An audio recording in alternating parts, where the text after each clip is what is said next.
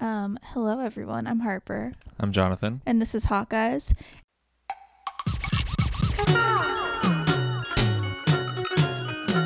Authentic knowledge and feelings. I feel it. Okay, I know where you're going with this. You want a little clip that makes everybody laugh and feel good. You know what I mean? Instead it's like, whoa.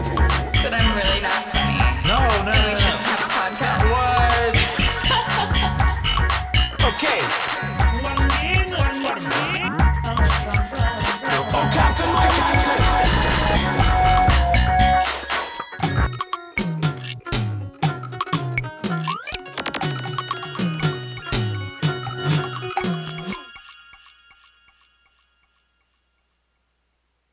And we're very, very excited to have our guest with us today. You may know her as Brat Pitt from Letterboxd. It's Mia Vicino.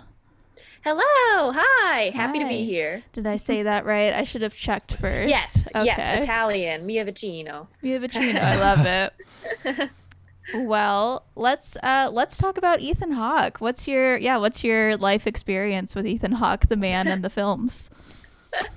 Well, I was actually just reflecting on my storied relationship with Ethan Hawke, where I used to not like him, which is crazy. I don't know who she was who didn't like him. I don't know her. But then I watched the Before trilogy, and obviously I loved it. Like, I loved it so much. And then I was like, okay, maybe this guy kind of knows what he's doing, perhaps. and then I watched First Reformed around when it came out, and that locked me in. He's just so talented. I didn't realize how talented, and he's so hot as the priest, I'll say it. It's so true. He really, that was my favorite performance of the year, was Ethan Hawke in First Reformed.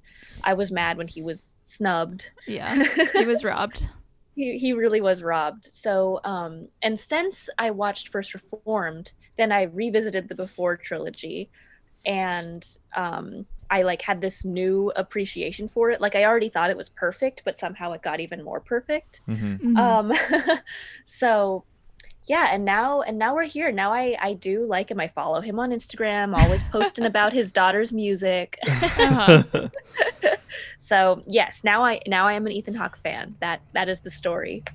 I love it. Very nice. Do you remember what movies you maybe saw back when you were, not an Ethan Hawke fan? Yeah.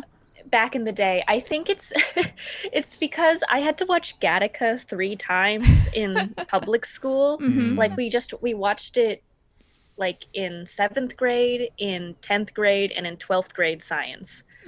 And I just was not into him. I was so into Jude Law that I just didn't even see Ethan Hawke, and I just was blind to him because of Jude Law.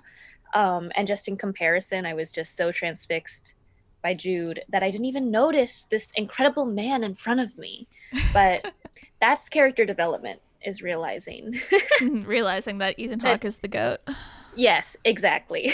I also feel like stuff that you have to watch or read in school, you often kind of at least for me, I put up an uncool filter, anything that goes through, I'm like, oh, this isn't cool. And then later on, I realized, oh, a lot of this stuff is really, really good. A lot of stuff that I read in high school, I don't know, Frankenstein or whatever. There's a lot of stuff that I read that's now some of my favorite books that maybe at the time I was we have, anytime you have to do something, you kind of, I don't know, sometimes feel unable to appreciate it. Absolutely. I went to film school, and all those many films I had to watch, and I didn't fully appreciate them until after I got out. Yeah, totally. Yeah. I too went to film school and had a similar thing. I think with Satyajit Ray, I think is a big one, where I had one professor who was just obsessed with his movies, and so we watched all of them, and pretty much we watched a whole bunch of them. And at the time I was this is good, but but now that I'm removed from that, I have a better appreciation for sure. Yeah. This is good, but I'd rather be watching Twilight. Yes, 100%. Yeah. Yeah. Twilight. I hope one day they start teaching Twilight in film school. It's honestly, I think they should. yeah, it's a cinematic masterpiece. Yeah. It kind of is. Like, I don't know. I think that there is plenty to be taught about Twilight. I could teach a class on Twilight. I don't care. I'll do it. You should do it. I would take that class. Okay, I'll do it. I'll you. let you know. Well, cool. I'm glad that you're an Ethan Hawke fan now. I guess what we're trying to do is convert people here. But yeah, so we watched The Truth this week, and I had a great time. I don't know about you guys. I had a great time watching this movie. It was so French. It was just so French with Catherine Deneuve and Juliette Binoche. Yes. You know? Yeah, I loved the cast was really giving it their all. I really do love Catherine Deneuve and Juliette Binoche and Ethan, obviously. And I think that all three of them were just knocking it out of the park. Totally. They just have such screen presence, like all of them. That you just, I don't know, it's really hard to find other actors, but all three of them, awesome. Did this come out last year or? Yeah, so this came out. No, well, it was a 2019, I think, like festival release. Oh, I see. But oh wait, no, it was a 2020. I think maybe it was early 2020 festival release, and then it was supposed to come out, and it kept getting delayed because of COVID, obviously. Right. So then it finally came out like video on demand, like in the summer, like late summer. I see. Okay. Yes, but you can't rent it. No, you surely can't rent it. You can only buy it. Yes. You can only purchase this movie. Yes, we did purchase this movie. I guess I'm gonna have to keep watching this over and over again to make it worth it. Just make it a Christmas Yeah. movie. The Truth can be a Christmas. I mean, it's about a dysfunctional family. Yeah, that's like key Christmas theme. Mm-hmm. Is there Yeah, when I anything first- anything vaguely Christmas like at all in there besides the kind of themes? I mean, I think it's expressly a fall movie, actually. But you know, we're in LA. There's so a there is green no cake. He season. makes a green cake. Remember that? That's kind of. Is that Christmassy? I'm just throwing out ideas here. Green is a Christmas color. Yes. Yeah, I mean, when the movie first started and I didn't know like what the plot was yet, I was like, maybe they're coming home for the holidays. Like Yeah. for the first part of the movie, you could trick yourself into thinking it's a Christmas movie. It's true. Yeah, I liked the beginning of this movie. It was kind of interesting because it's like with the leaves falling. It just starts off with like leaves falling off of a tree and this instrumental music that was like very anime to me. Just the combination of trees and music. That's funny. But yeah, Like one of those YouTube videos where it's like music to music to study to Study for with. 10 hours. Yeah, lo-fi low-key- beats. Yeah, lo-fi beats. Yeah. Yeah. Yeah, yes.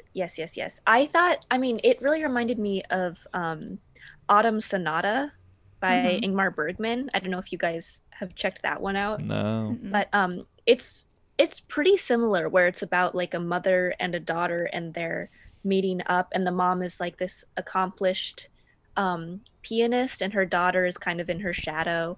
And they have this very tense family like meet up in the fall where they just kind of like go over all of the things that have bothered them over the years. Like it all just kind of comes and it culminates. And so this really, really reminded me of that one because I believe that one, it's Ingrid Bergman is the older actress, which I don't know. She kind of has like Catherine Deneuve vibes in the sense that they're both like kind of titans of cinema. Yeah, storied actresses. Yes. So it really reminded me of that, and also Clouds of Sils Maria, which also stars Juliette Binoche, which is another one of those actress dealing with aging and different roles movies. So I thought, I mean, I appreciated how it borrowed from other art house films that had similar themes. It felt familiar, which was kind of comforting. Yeah, definitely. And I feel like this is maybe the movie that we've seen throughout all of our Ethan Hawke viewing. This is maybe the movie we've seen with like the clearest like thesis. I feel like this movie really had something specific it was trying to say, which is like, you can't trust memory. Like, memory is fallible, and the way that you maybe remember your childhood or like anything in your life might not actually be real. And also on the flip side, like, does it matter? Mm-hmm. You know? I feel like this was just, like really trying to say something specific, which I don't think we've really seen a movie like that with Ethan Hawke. I don't know how you feel. I mean, First Reformed, I guess, was like also First kind of Reformed, specific, but yeah, First Reformed just has so many themes, I think, as well. I mean, there's like the whole environmentalism theme, and then the love stuff, and then they fly through space. I don't know. There's Yeah. I think that there's like a lot of themes that all really complement each other and work well together, whereas the truth is, it's kind of the one singular. The truth is kind of the theme, I'd say. I thought it was, I really like the aspect of like the mom's memoir and how the daughter is upset that she's lying, quotes, or like remembering things in different ways. And like there's that part where the butler quits because he wasn't in the memoir. And I have actually always wondered about like memoirs and the way that people in the memoirist lives feel about the book. So it was cool to like explore that idea. I think the premise is a really interesting premise. Yeah, and we get that like right in the beginning, basically, because she's being interviewed like about her life and in as like a promotion for the memoir she's written, and we kind of get a pretty heavy dose of like who she is as a person right away. Immediately. She's very unfiltered and unflinching, and she's willing to kind of say whatever she wants about anyone she wants. Doesn't matter who they are or how famous they are. And she like there's one part where like right in the beginning where she says like, oh, she was an okay actress or whatever, and then the butler guy's like, oh, she's still alive, and she's like, oh, I could have sworn she died. No, she's dead. But and that happens like another time where someone she thinks is dead or alive is actually dead, and you know, so she has a kind of self-focused personality. And what were you gonna say? Oh no, go. I was just gonna say, and we see that again in like the later scene with Ethan Hawke, where she's like speaking in French in front of him and like kind of trashing the show that he's in and calling it an imitation. And she like kind of thinks that he doesn't know what she's saying, but then he's like, oh, you're calling it an imitation, because he like knows a little bit. I thought that was also kind of fun. Interesting. It's that whole scene was pretty rough, but in a very good way. Yes, it was very interesting to watch that scene. One thing I was thinking about was Ethan Hawke in French, like his speaking French, because we see him at the beginning, he says bonjour, and I was like geared up for a whole French Ethan Hawke movie. Because we've seen it before in The Woman in the Fifth. I don't know if you've seen that. It's I have not. Pavel Pawlikowski movie. It's not my favorite, perhaps. But it starts off, he's speaking French quite a bit. Does he only speak French in that? I can't remember. Quite a bit of it. He mostly speaks French, and it's so funny to me. I don't know. It's just in this way that I really love Ethan Hawke now. It's like very funny to me to hear him speak French. But I also, but I think it really worked in this movie that he didn't speak a lot of French. Because you got to kind of play with, you know, the whole family dynamic of in-laws and, you know, what you do and don't know. And also, again, tying back to the idea of the truth, like what Juliette Binoche is like choosing to tell Ethan Hawke about what, you know, what Catherine Deneuve is saying about him or what anyone is saying. Yes. No, I also thought that maybe he would speak more French. But it is cool. I didn't know that he did speak French in a movie before, so that's gonna have to look that up. I think it's worth it for that. I did like how he's kind of playing like a himbo dad in this 100%. One. And I thought he was so cute with the kids in this movie. Just Yeah. like and I like that idea of how he's like kind of a I mean, he was like previously an alcoholic and like probably not the best dad or best partner slash dad like in overall, but he's so sweet with the kids.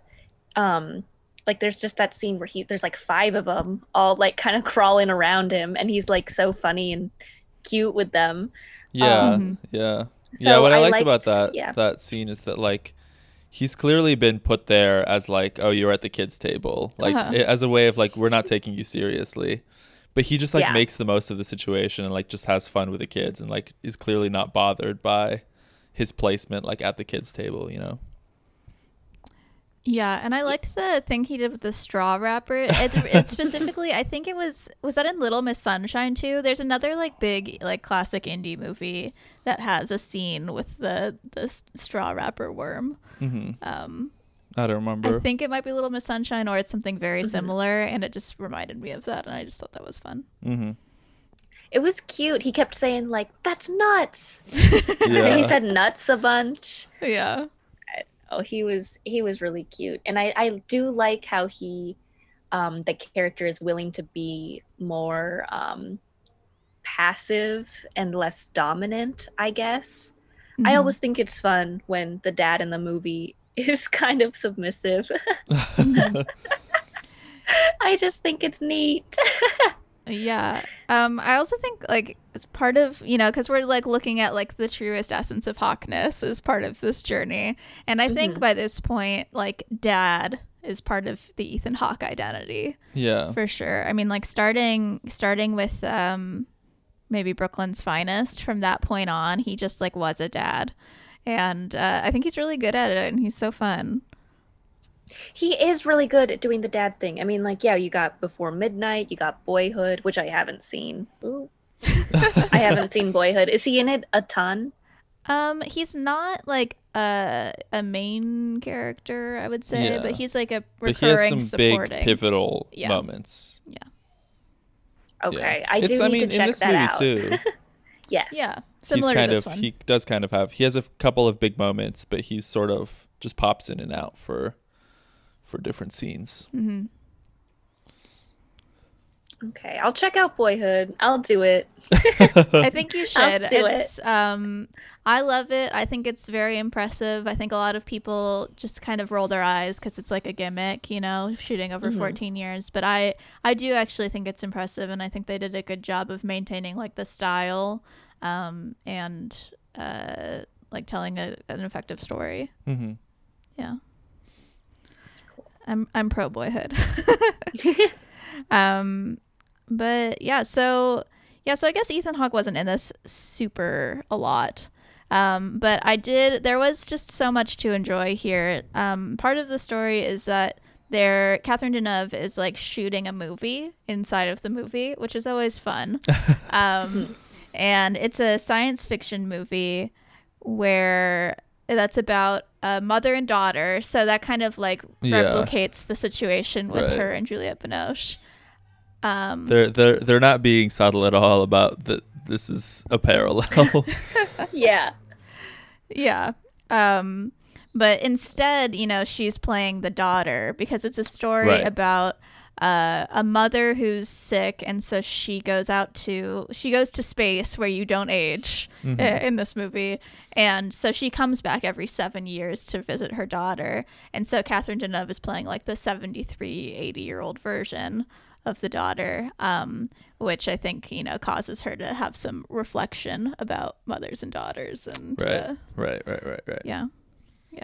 I really liked the sci-fi element because we have watched a few sci-fi movies on our Ethan Hawke journey. And it did remind me, like, visually, not that you see like the final product of this movie and what it fully looks like because they're just on set, but I just thought like the style of the wardrobe really reminded me of Predestination. I don't know if you caught that one. I've been trying to watch that one, but it just hasn't been streaming. And I I started watching it like on some site because I was so desperate, but the quality was just so bad I couldn't do it. But I have attempted to watch Predestination. Don't worry. Yeah, That's funny. it was on Tubi. I think that's where we watched it. Thank you, Tubi. Yeah, we love Tubi. They're a great Yeah, me too, me too. resource. Yeah, who does someone own Tubi? Is that like? I have no Or is idea. there- they just- Voodoo is Walmart, Oh, okay. but I don't know about But Tubi. Tubi's just like, Yeah, Tubi is just Tubi. yeah, Yeah. that's funny. You know, And we love it for that. we love it. Because like sometimes you gotta wonder like where these companies come from. You know, they just seem to pop out of nowhere. Mm-hmm. You hear our friend outside? Oh yeah, yeah. I noticed her before. Yeah. Sorry, there's someone who lives in our neighborhood who's yelling. Yes. I gotcha. I'm also in LA. Yeah, Yeah. So I feel ya. yeah, People just yell here, and honestly, I understand. yeah. There's a lot to yell about There's a right lot now. to yell There's a lot to yell about. Yeah. Okay. Oh well, one other fun daughter in this movie is Charlotte. She's the daughter of Julia Yes. Yeah. Binoche. She's adorable. Charlotte. Yeah, and Ethan Hawke, and she's just so cute and fun. And I think one of the big things with her is she thinks that her grandmother Catherine Deneuve is a witch. Yes. Because she Yeah. played one in a movie. Right, which is And- based on like a children's book that. That she loves, I think. Yeah. And so there's like kind of an ongoing joke between Catherine Deneuve and Charlotte about the tortoise that they have outside in the backyard Yes. because it's named Pierre. And one day, her actual grandfather comes and he's named Pierre, and so she thinks that her grandmother turned her grandfather into a tortoise, and she has magic powers and changes him back and forth. Yeah. Yeah. Yeah. It was very fun. That was really fun. I just think it would be so strange to be that little girl and like I just think it's weird to be like the offspring of actors in general. Just to like be able to see your parents in these weird roles that sometimes mimic real life. I would also think my grandma was a witch if I saw her play a witch. Like I would Yeah. think the same thing. And I also think I really liked the scene kind of near the beginning where she meets the actress in the film within a film, the little girl actress. Uh-huh. And she like lies to her and says like, I'm an actress too in Hollywood. I thought that was interesting because it kind of shows like the cyclical like nature of like grandmother, mother to daughter, where they're Yeah. all kind of like telling their own version of their truth.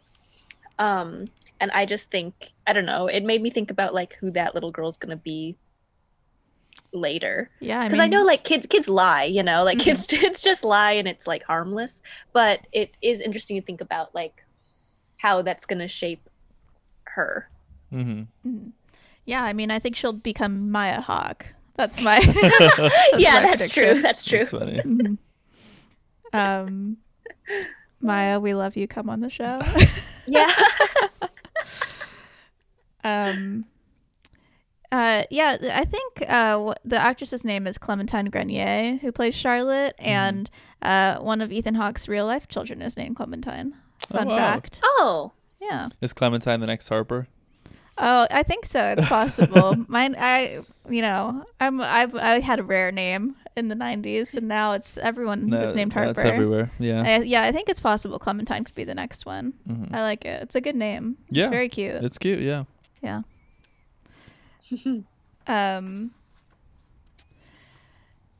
Yeah, and I always think it's interesting when in the last movie we didn't talk about this, but we watched Adopt a Highway last, and you can kind of see Ethan Hawke's tattoos in that movie. And he has on one arm he has like a heart with like a ribbon through it, I think, that says Maya and Levin, which are his older two children, and then on the other one he has the same thing and it says Clementine and Indiana. Wow, that's cute. Yeah. I imagine the lettering there, because the Clementine and Indiana, those are two long names. Long names. Yeah.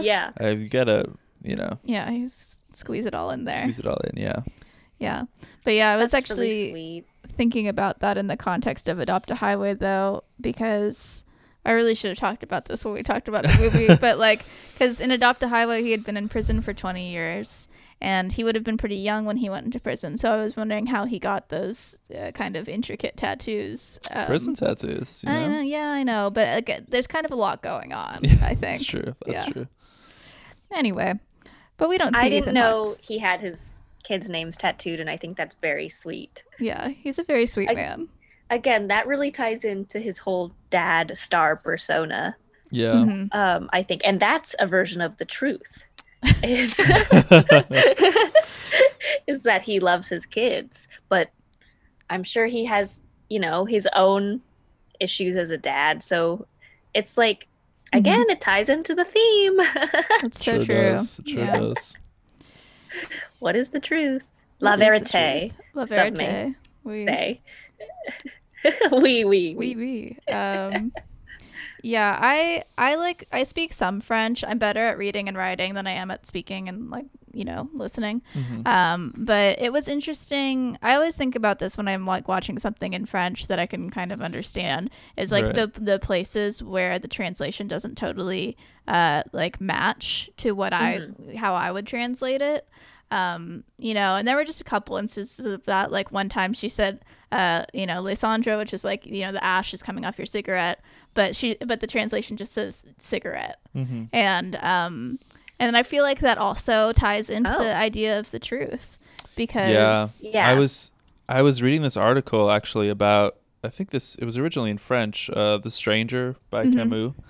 And that also is known as The Stranger in English, but it can be translated in different things from French, the French title. And I was reading this article about the first sentence in the book is like, in English it's mother has died, but the way you translate it because the whole story is about like his relationship to his mother and like and how that reflects on him as a person. And so the way they translate that sentence can like totally change your perception of who he is and how his relationship to his mother is, because it can be interpreted as mother is dead, which is very kind of cold and factual.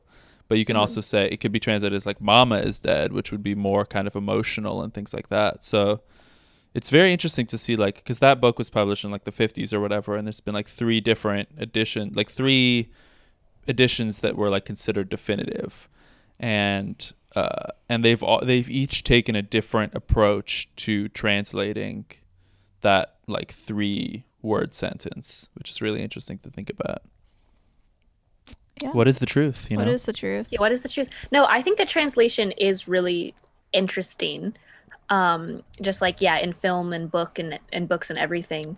I wish I knew like a different language so I could like compare the two. I speak some Italian, but not enough to like read a book. But yeah, I think that theme also was, I kept thinking about that while reading the subtitles of this movie. Right. And like, I don't even know really much French. And I kept thinking about like, is this really what they're saying? And that's something that's like in my mind whenever I watch non-English language films. And I also think it's interesting that the director is Japanese, and this is his first non-Japanese language film. And I think it's interesting that he chose to do, like, it's mostly in French. And I think that's fascinating. I did a bad job of finding information about this before going into it, but I did know that this was his first non-Japanese film, and I thought it was interesting. There was a Rolling Stone review of this movie that referred to it as his first English film with a smattering of French, and I really feel like it's like the other way around. No, it's in French. I think it's in French, I'd say, a for the most smattering part. of English. Yeah, it's like smattering most of the of English English. just comes through from Ethan Hawke and his conversations with other people, but mostly just his wife. Yeah. Everyone else is just speaking French for the most part. Yeah. If Ethan Hawke wasn't there, it would be entirely French. Yeah. So, but Yeah, and I really liked the director's other film, Shoplifters. I haven't seen Um, it. Yeah, I haven't seen it, but I've only heard good things. it won the Palme d'Or at Cannes, and it's just like a really beautiful film, and I think it kind of has similar themes of family to this one, where it is about family, but it's kind of more about like a chosen family, Hmm.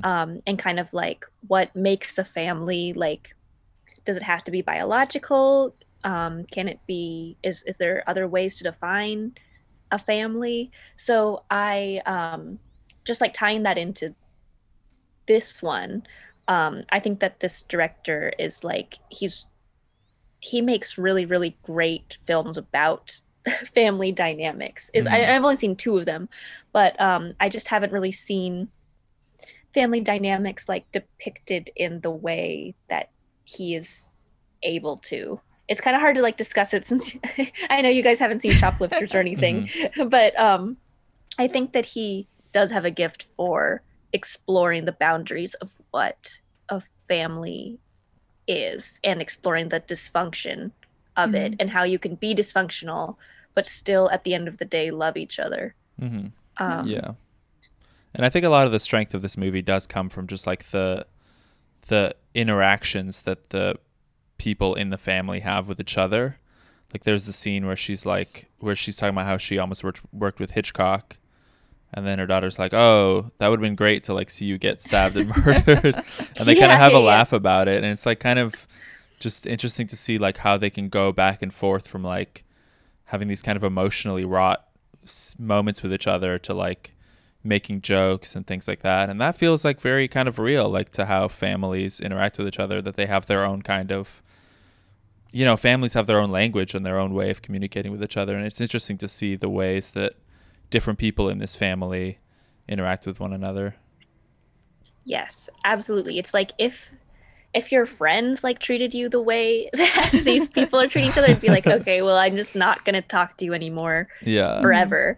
Whereas like, yeah, it's just that family aspect where it's like you kind of have to love each other. And again, you don't have to, but you feel like you have to. Hmm. Yeah. And you kind of you do. I mean, at least like from that's what the film is saying, where it's Right. like Mhm. you just do, and it's innate, and you don't really understand this pull, but you have to stay in each other's lives even when it's so frustrating. Yeah. And even when your mom is lying in her memoirs. Yeah. It's like you still love her, and that's the truth. Mhm. The truth. The truth. That's the truth. Yeah. Do you guys have any favorite like family dynamic dramas outside of Koreeda's films? Ooh, I'd have to think about it because there's just like it's such a big genre, Mm-hmm. It is. I mean, I really like the Ingmar Bergman films.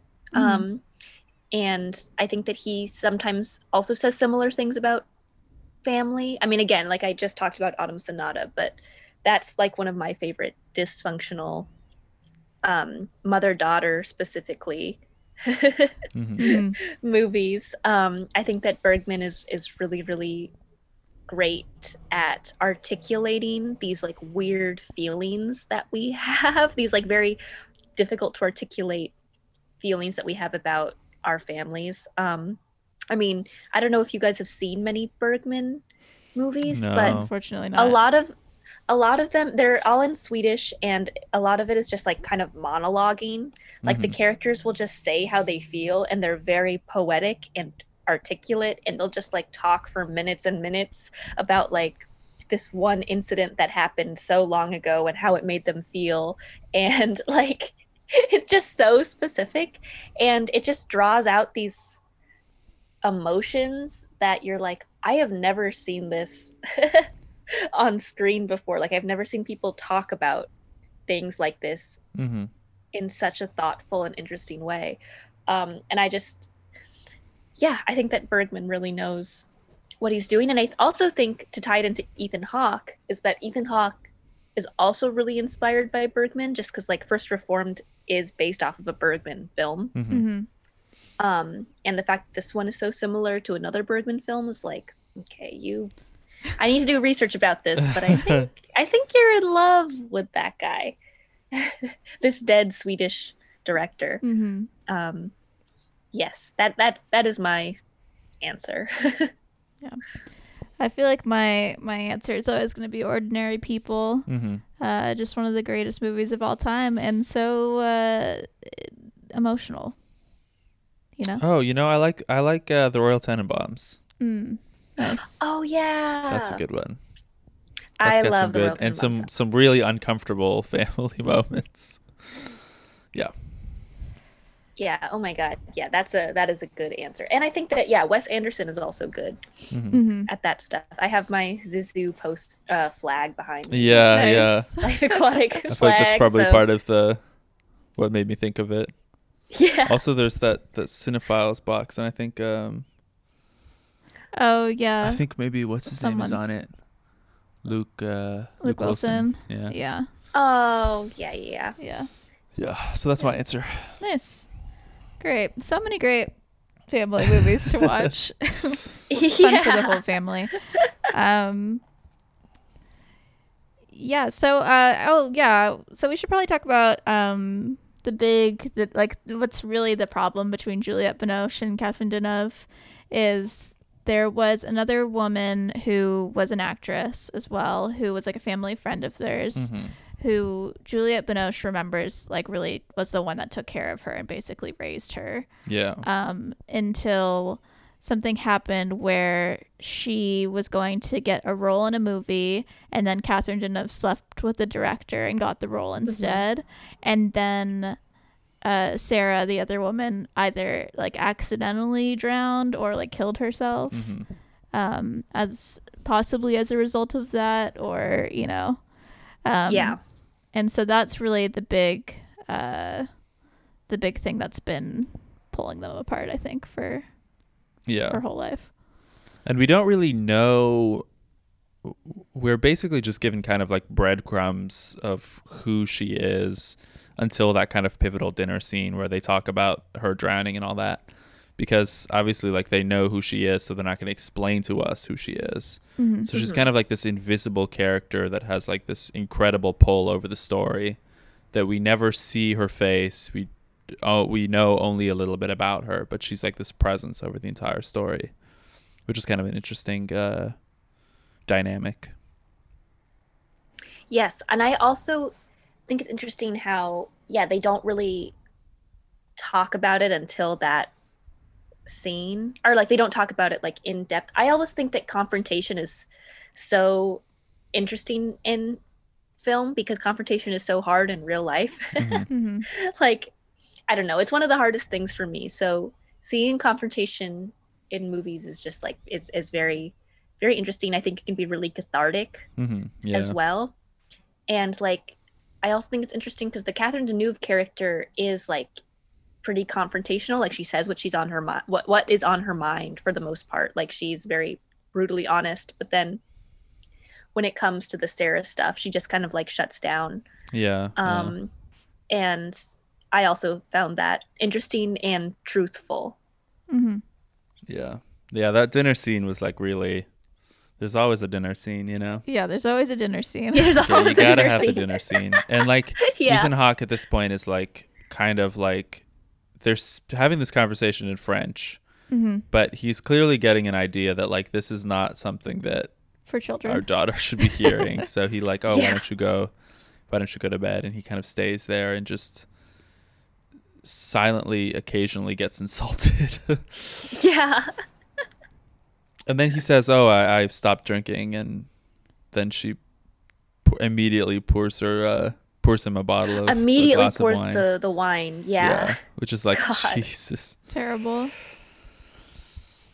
Awful. Oh my God. Yeah. And then of course he drinks it, and then of course they get in a fight. Yeah. And then he has like this weird like flirtatious Yeah. energy with her because he's like I had thought a they bunch were of gonna wine. kiss. I They- I didn't think they were going to, but I was like, are they gonna kiss? Yeah, there was some It was intense. close. Yeah. It was close. She kissed him like right on the corner of his lips. Mhm. Yeah, and then he tells Yeah. his wife that. Yeah. He's like, "Oh, Yeah. she kissed me right. She's not here, right Right here." here. Yeah. Yeah.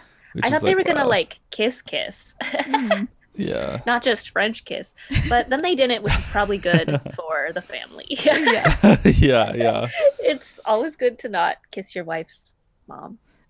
That's true. That's true. That's true. Yeah, I don't know. I think controversial, but probably don't do that. Yeah, I thought that was one of the moments that Ethan Hawke was acting his most Ethan Hawke Mhm. was when he did that Yes. kind of like smirky, like and pointed to his lips. Yes. Yeah. Yeah. He was yeah. just so Ethan in that moment. Oh, he's so charming. Yeah. Ugh. Even when he's, even when he's like an alcoholic that's maybe sliding back, making some mistakes and upsetting his wife, he's still charming. He's still charming. He's still charming. Yeah, he knows how to do it. Yeah, and I also think that his relationship with that mom, with the mom character, Catherine Deneuve, is interesting because he's an actor as well, and he's like mentioned like that he does like she's such a great actress. Like, of course he looks up to her, of course he admires her and her craft, and like I don't know, I would be weird around my wife's mom, who I really admire and like grew up watching on the screen, and Yeah. like especially if I'm an actor too, like Yeah. it would be very strange to interact with her. So I thought he brought like that, not necessarily awkwardness, but that tension to the table Mm-hmm. in an interesting way. Yeah, especially when she says when he catches that word we mentioned earlier, when she says An imitation. imitation, yeah, and he just kind of like repeats it like quietly, and just the way he just like acts that out, like there's not a lot of dialogue there. He just repeats the word and like realizes what she's saying, and it obviously stings a lot to hear that. Yeah, that would hurt my feelings pretty bad. Yeah, Yeah. definitely. If this great actress, César award-winning actress, it's called my work in imitation. Yeah. Yeah. Yeah, I'd probably drink the wine. I'd be drinking the wine wine, that yeah. night. Mm-hmm. Should we maybe talk about some most Ethan Hawke lines? I didn't think there were really a lot I don't in know this that one. I took much down. I had a few. I thought so. After that scene where he's like drinking and talking to Catherine Deneuve, he goes back to his room to talk to Juliette Binoche, and he says to her, "She seems sad to me, actually." Yeah, Oh very yeah, sad. I did take that down. I thought that was one of the contenders. Also that scene where he's with all the kids and he's yelling, "Don't touch it! What are you, nuts?" I thought that Yes.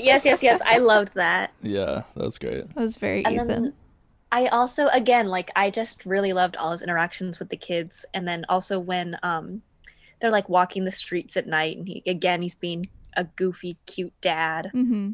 Just a lot of good, goofy, cute dad moments over, like, I guess, lines. I guess my favorite line would be the way that he said imitation during that dinner Mhm. scene. Yeah, that was Um, great. That was a really great line delivery. And I did like the scene where he's like drunk and arguing with Juliette Binoche in their room. Mhm. I think he plays drunk really well. Yeah. Yeah. Yeah, I thought that was he played drunk actor. That's like a very specific type of person. I feel like drunk actor, and A specific type He- of drunk as well. yes, very specific type of drunk too. I don't know. And then there's like that part at the end of their fight where he's like, "If you need me, I'll be right here," and he's just like laying down, face down on the bed. Yeah. Yeah. Yeah, that was good. Yeah, it's also pretty Ethan Hawke to play an American who's married to a French woman who has a daughter that speaks both French and English. That's pretty true. Ethan Hawke. That's true. We've got Before Midnight Mm-hmm. Mhm. and Woman in the Fifth. Mm-hmm. That's really all I got, but I just feel like it's on brand. Yeah. It's It definitely is. there. Absolutely. That guy's always going to Europe. Mm-hmm. He's He loves Europe. Yeah. having kind of weird times in Europe with his wife in his movies. true. Weird times. Yeah, it did feel on brand. Especially, I feel like Ethan Hawke probably in real life really admires Catherine Deneuve I'm sure. and Juliette Binoche as well. Mm-hmm. So I think I just think there's so much like intertextuality with this film, just especially because they're all playing actors basically. Mhm. I mean, not Juliette, but Catherine and Ethan are both playing actors, which I don't know. And again, the truth is like such an important tenet to the Mhm. art of acting. Like that's just like what you're trying to get at all times, I think, or at least that's what good actors are trying to get to the truth of it. And so many aren't able to do that. Mhm. But I think that all three of them are able to get to that point.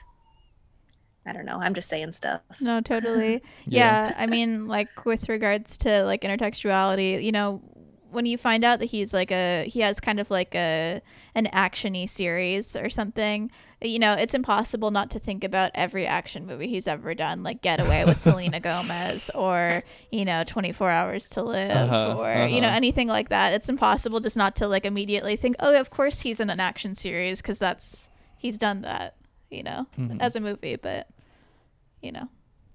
And he's done so many different genres too, I feel like. Yeah. Like he can do rom-com, he can do sci-fi, he can do action, he can do drama. Yeah. Horror. Yes. Yeah. Yeah, yes. He can do it all. He's done it all except for like a real musical. That's what I Yeah, want out of a Ethan real- Hawke. Yeah. Yeah, like a real, that's true. He doesn't need to do a real musical. He's done like faux, Yeah, he like music things where he sings in sings. Right, movies, yeah. but he's never like in Juliet Naked. Right. Yeah, he should do a full-blown musical, I think, next. Yeah, that's what I want for him. That could be fun. I think he could do it too. Yeah. Why Yeah. not? I think He's like goofy and he's obviously confident enough, and I think that he has the like mannerisms. I don't know. I just think he would be awesome in a musical, and I think that we should call him. oh boy, have I tried.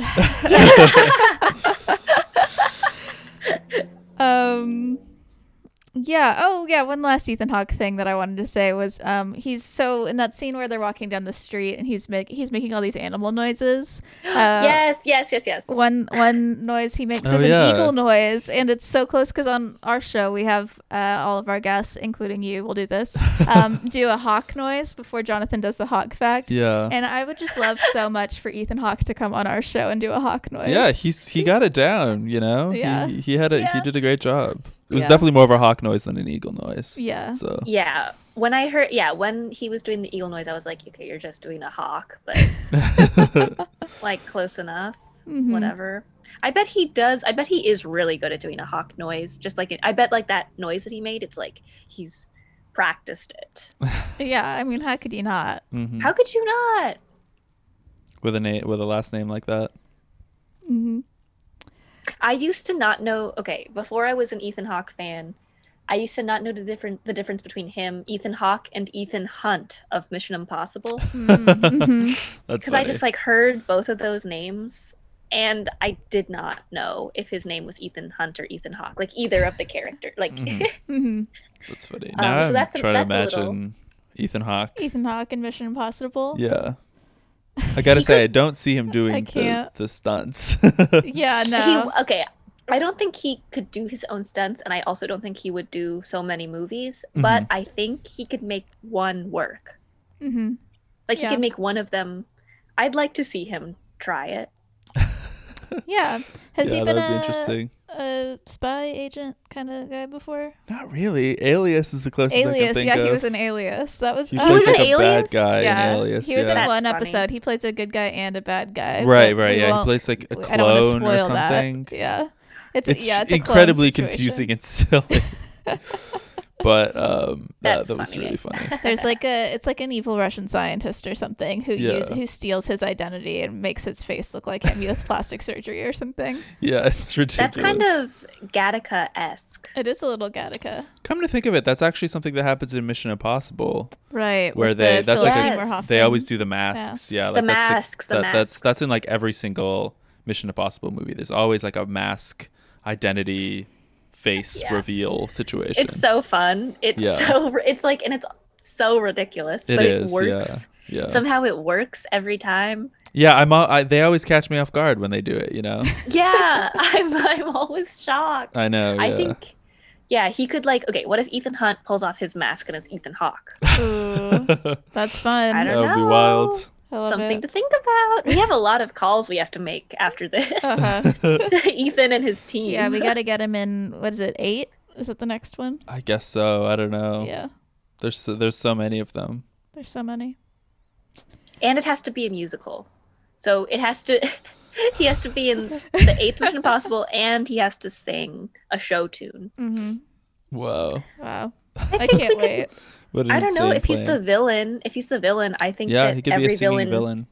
Yeah, every villain like should and could have like a musical number. Mm-hmm. And like he does Hellfire from Hunchback. Yeah. So if we get him into the next Mission Impossible and he sings a show tune, we'll do 2 birds, 1 stone. You've solved it. Yeah. We solved it. Yeah. Beautiful. Okay, cool. Yeah, I'll get him on the line. Perfect. Well, this feels like a good time. Jonathan, do you have something you'd like to share with us? Oh, sure, yeah. It's time for a Hawk fact. Mia, would you like to do a Hawk noise? Yes. I would love to do a Hawk noise. Let me just think about like what it'll sound like. Let me just prepare. All right. Give me like 3 seconds. You got this. Sure, yeah. I just gotta. I'll pull these things up while you're prepping. Don't worry. I will prepare. Okay, I'm ready. Here's my Hawk noise. Oh! Wow, that was a good one. That That's was unique. I feel like we've never heard one quite like that. It was. I was also the most unique. The most preparation. Yeah, it was the most anyone's ever preparation put for something into it. that just sounded like a bird. Maybe even I don't know if it was a hawk. Oh!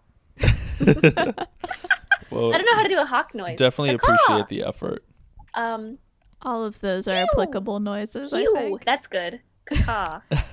What are your guys' hawk noises? I've actually never tried to do a hawk noise. We've done a few different ones because sometimes we do episodes where it's just the 2 of us, so one of us will have to do it, and I feel like a ee! That's like maybe. Yeah, I go for the high pitched. I Yeah. think. Mm-hmm. I try to do like a swooping action. Oh yeah, Jonathan does a good job of like moving away towards the microphone so that it sounds like he's flying. Wait, will you please do the hawk noise for me? Oh no. Okay, yeah. I did one. You did, yes. You did a few. Yeah. That was good. That was really good. I did not anticipate what my voice was going to sound like. That was not at all what I thought it was going to sound like. But that's the fun of it. I liked it. I liked the microphone technique too. That was really fun. All right. Well, I was looking into this movie. Is a lot about. It's about the truth. Yes. And it's about how we communicate to each other, how we communicate the truth to each other, what we think the truth is. And there's a lot of sort of miscommunication in this movie, not in like a rom-com misunderstanding type way, but miscommunication in the sense of like, I don't know, not always understanding one another. And also sometimes literally, like the way that Ethan Hawke does not really speak French. Mm-hmm. So I was looking into a little bit about like how hawks communicate with one another. And I was reading about how it says hawks don't scream to scare prey, but to communicate with each other. And they mostly do it as a way to signal that this is their territory. Basically, that's their main thing that they like to say, is just like, fuck off, basically. Like, this is my zone. Except for the times when they're like doing like mating calls to try to like seem cool. So those are kind of their main ways of communicating, because hawks are primarily solitary, so they don't really need to communicate with each other that often, besides to say like, you know, this is my area. Except for the Harris's hawk. And so the Harris's Hawk are very notable, and I've talked about them a little bit before. The most notable thing about them is that they're very social. So they do like hang out with each other. They hunt in groups. Part of that has to do with their intelligence, and that's one of the reasons that they're actually popular falconry hawks, is because they're so intelligent. And so they actually do communicate with each other in a more complex way. And there's it's just a theory, but some people suggest that. So one of the notable things about Harris's hawks is they have like they're primarily brown birds, but they have like a white tail that they can like kind of fan out.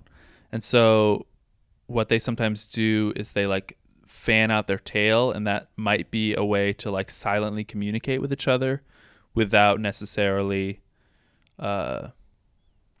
notifying prey, because hawks don't want to screech when they're like actually hunting, because they're just going to let like, a mouse or whatever it is know that they're there. So that's one theory about how they communicate. Harris's hawks is they use their tails and do like signals and stuff like that, which is kind of interesting.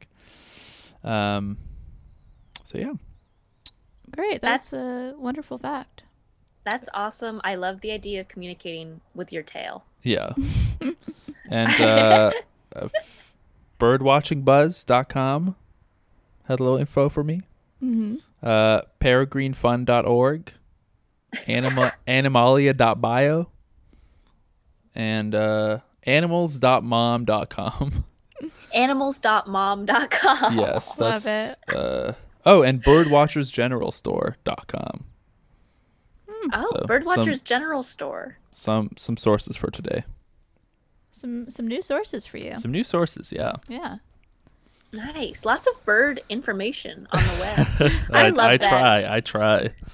That's nice. I think it's nice that people really care about birds. I'm just Yeah. thinking about birds. I think it's nice that people like that's their passion is birds. Mm-hmm. Mm-hmm. That's just a nice wholesome passion to have, like just to really like birds. I Yeah. don't know. Yeah. That's Well, nice. birds are very important to the ecosystem, so. They are. Birds are very important, as are hawks. And Ethan Hawke is very important to the film Ecosystem, That's so yes, that's true. Yeah. Speaking of Ethan Hawke, I pulled up a couple reviews of The Truth, and they were positive reviews. People liked this movie. It was good. I just thought I would point out the things that they said about Ethan Hawke specifically. Manola Dargis from the New York Times says, describing him, says, a delightful, shambling Ethan Hawke plays Juliette Binoche's husband. So I thought that was a fun description. Delightful, shambling. Yes. And then Peter Travers from Rolling Stone says, Hawke holds his own with these feminine forces of nature, which is fortunate since he's playing a TV actor who nearly everyone relentlessly mocks. Yeah. Yeah. So that was fun. Yeah, he's kind of a Tom Wamsgans Succession character. Did you guys watch Succession? No, it's on the list. Oh. It's just one of those, it's so overwhelming because everyone loves It it so is. much. I know. It it so is. I watched it over the summer while doing a puzzle because I don't know. It's helpful if you watch it while doing a puzzle. Interesting. What I found, because season 1's a little hard to get into, but then once you get into it, you're like in it. So I don't know. I think it would be fun to watch together too, like you guys. Yeah. Check out Succession because he kind of has a. Tom Wamsgans' character is kind of an Ethan Hawke in this movie vibe, and it made me do a little wiggle, do a little wiggle dance because I like that type of character. You'll see one day. We'll Nice. get there. Yeah, we'll get there. We'll let you know Wiggle dance. when we do. Yeah, you'll do a little wiggle dance. Cool. Well, do we have any more thoughts about The Truth? Yeah, I enjoyed it. Yeah. I liked it. Yeah, I liked it too. I gave thought it there were- 4 stars on Letterboxd. Oh, I haven't gotten to the letterbox Yeah. yet. Oh yeah, I gotta log it. But I just there were a lot of great just scenes, just a lot of really great scenes to chew on. It's a thing people say, I guess. I've never said that Yeah. before. But there were some great scenes to chew on. No, but I mean, like there were a lot of it had some interesting things to say. And that's kind of hard to find in new releases. I've found it's just like a lot of things that have come out semi recently. I mean, and not just this year. I mean, this weird year. I mean, this past years, even when it's normal. It's just refreshing to see something that has something to actually say.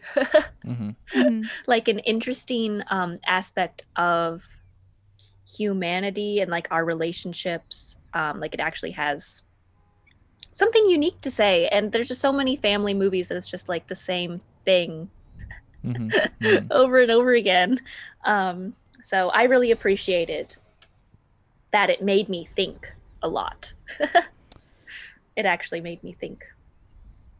Totally. Love to think. Yeah. Yeah. That, and then additionally, I thought what I was kind of impressed by was adding that layer of like her like shooting a movie at the same, you know.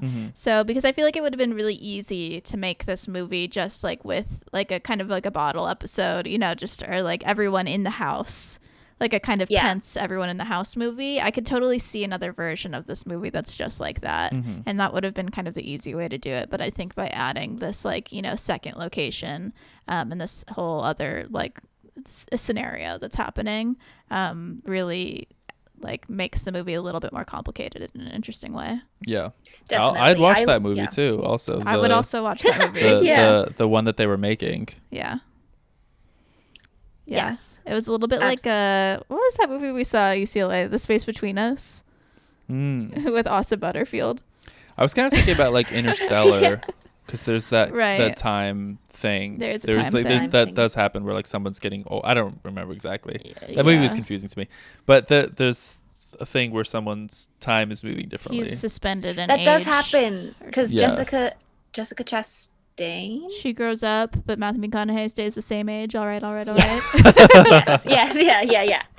Yes, yeah, that was very Interstellar. But like, I also think it's interesting that it's like a French sci-fi, just because American sci-fi, or just American movies in general, are just so like capitalistic and high budget and I don't know, just very fake.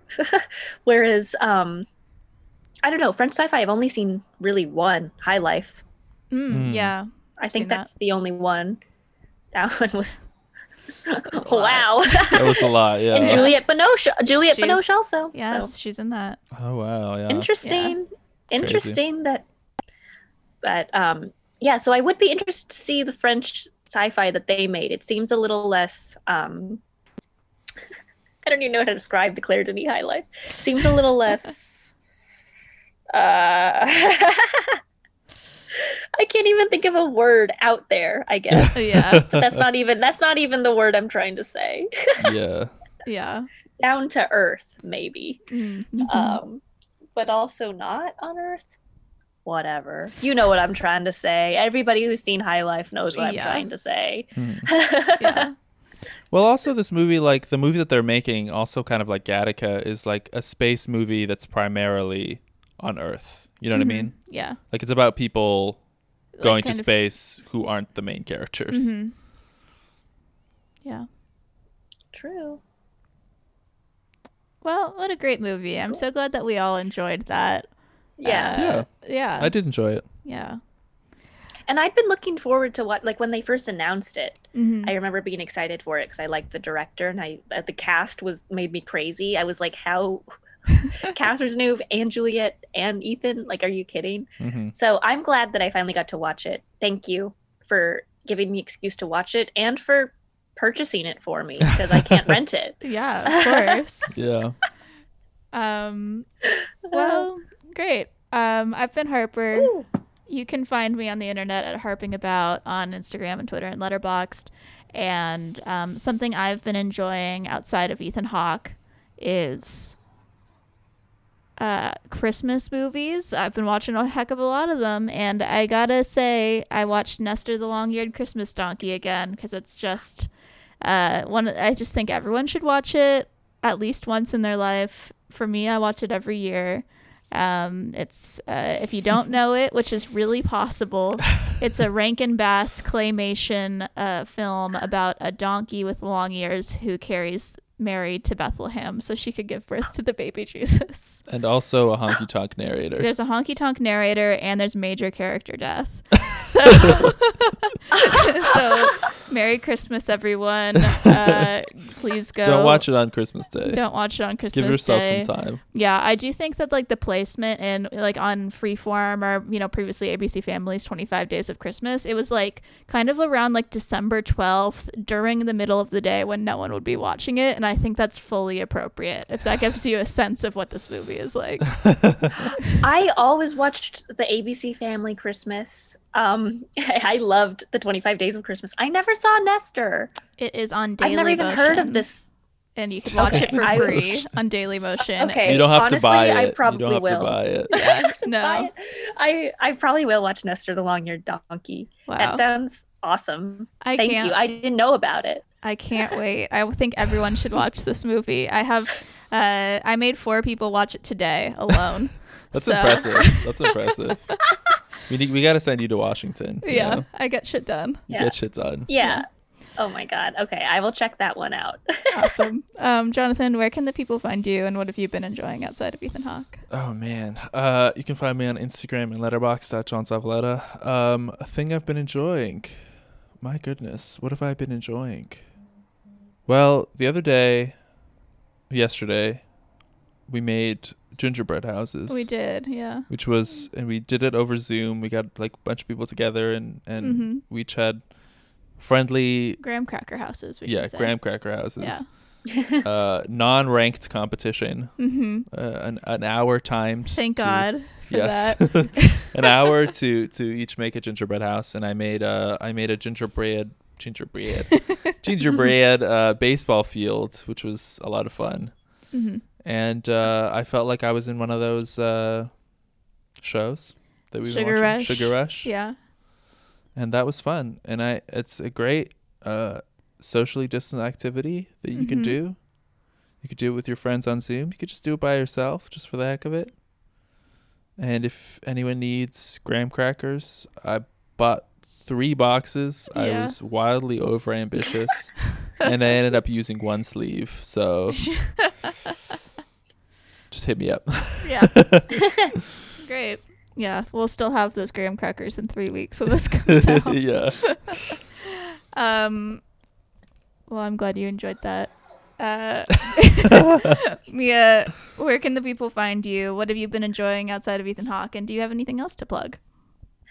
Well, the people can find me as Brat Pitt on Letterboxd and Twitter. And then I guess I'm not on Instagram that much, but I'm Mia Jolie Pitt because I am the eldest child of Brangelina, which is confusing because I'm also married to Brad. So Yeah, I wasn't sure if it kind was of- like an adoption thing or like a throuple thing, you know? yeah, it kind of transcends traditional relationships. Gotta make a movie is how about I that. would describe it. Mhm. Yeah, it is.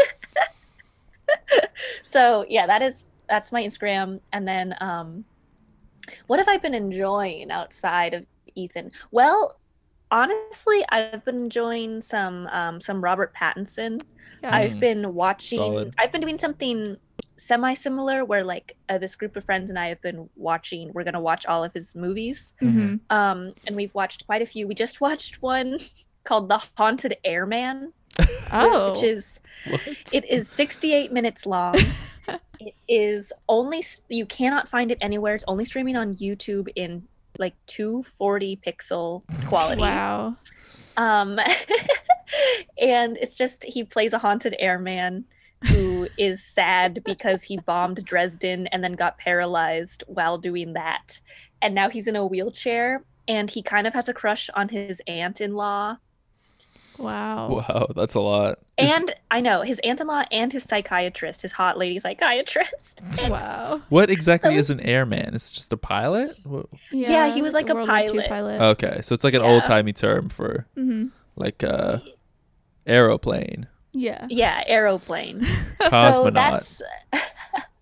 So that's what I've been enjoying is just like finding these weird, ridiculous, hidden gem Robert Pattinson movies that How don't need how to many does he exist. have? he has a couple. He also has another one called like The Bad Mother's Handbook. I've watched that. Oh, I need to. I need to watch that one. I haven't seen it yet. When I was in high school, I tried to watch all of Robert Pattinson and Kristen Stewart's filmography for obvious reasons. Yes. And I did. So, like, at the time, I was caught up to, I guess whatever year that was, like 2011 or something. But then after that, I've kind of fallen off. I'm not a completist anymore. But there was a time when I was. He strikes me as someone who has, like, more movies than you would think. Yeah, for sure. Yeah. I feel like another weird old Robert Pattinson movie was How to Be. How to Be. Yes, I watched that in high school. I did watch that in high school. So many classics. Oh my god. I think I watched that like on a date in like freshman year of high school, but it was like one of those weird dates where you're like both teens, so you can't really go on a date, so you just kind of like go to their parents' house and sit on the couch. It would like, so I watched it like in that environment. So that's funny. I do need to revisit. Mm-hmm. So that's what I'm up to. Ethan, Robert, Brad, the boys. The boys. I got to do a movie together. Yeah. Whoa, that would be actually too powerful, I think. It doesn't exist because it would like tear a hole in the time. I somehow feel like it would be a sci-fi movie. Yeah, it could. Yeah, they've all done sci-fi. Yeah, they've all done been kind to of space. Well, I feel kind like. of. Yeah, Has they've Ethan all been done to space? space-adjacent movies. We haven't seen him in space, but we've seen him going to space. Yeah, Gattaca and is the Gattaca. closest. Yes. Yeah. Gattaca, he really wants to go to space, and he does at the end, but he doesn't. It just kind of okay. And then but there's Dad Astra and High Life. Dad Astra. Yes, exactly. Dad Astra. Yeah. The boys. Another family movie. That's true. That could be a fun dysfunctional family movie in space, and also they all sing. Yes. Bringing it back to the singing. Yeah. Yeah, I would like them to sing, but yeah, there's a lot of really great ideas happening here today. Yeah. I think. Yeah. Yeah. This is 1/3 podcast, 2/3 pitch meeting. Yeah. Yes. Alrighty. Well, thank you for joining us to talk about The Truth. This was very fun. Yeah, thanks for coming. Yes, thank you so much for having me. Yeah, and good night, everyone.